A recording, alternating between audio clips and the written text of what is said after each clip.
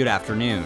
This is the WFHB local news brief for Wednesday, July 8th, 2020. 9 new cases of COVID-19 were reported in Monroe County yesterday. Statewide, the number was 455. That's according to the Indiana State Department of Health, which also attributed 2 new deaths in the state due to COVID-19. The new numbers bring Indiana's total number of COVID-19 deaths to 2,539. If you want to get a free COVID-19 test near Bloomington, there are 2 Optum testing sites available. One at the National Guard building on South Walnut Street. The other site is almost an hour away in Switz City. The Switz City site welcomes Bloomingtonians and has a much shorter wait time. Make sure to register beforehand and don't forget your patient ID. The FBI opened a hate crime investigation into the July 4th racist assault on Vox Booker.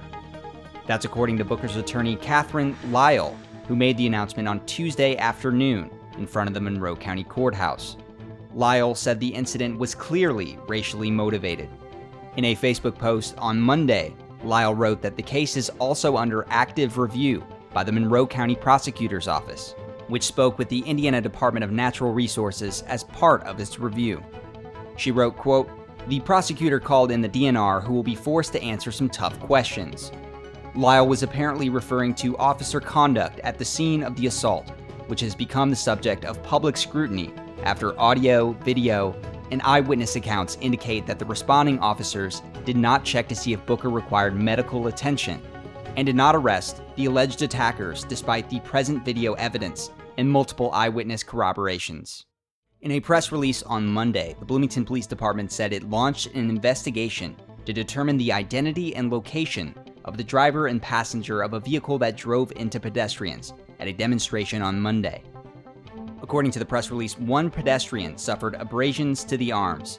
The other pedestrian was knocked unconscious by the vehicle, suffering a laceration to the head. They were later transported to the hospital by ambulance. The Bloomingtonian reports that the Bloomington Police Department ran the plates of the attacking car gleaned from the video of the hit and run, but that the associated address was not valid. The video of the attack, which is graphic, has prompted some to compare it to recent vehicle attacks on protesters around the U.S., like the infamous 2017 Charlottesville attack that killed 1 demonstrator and injured scores. Just this week, on July 4th, a vehicle plowed into demonstrators in Seattle.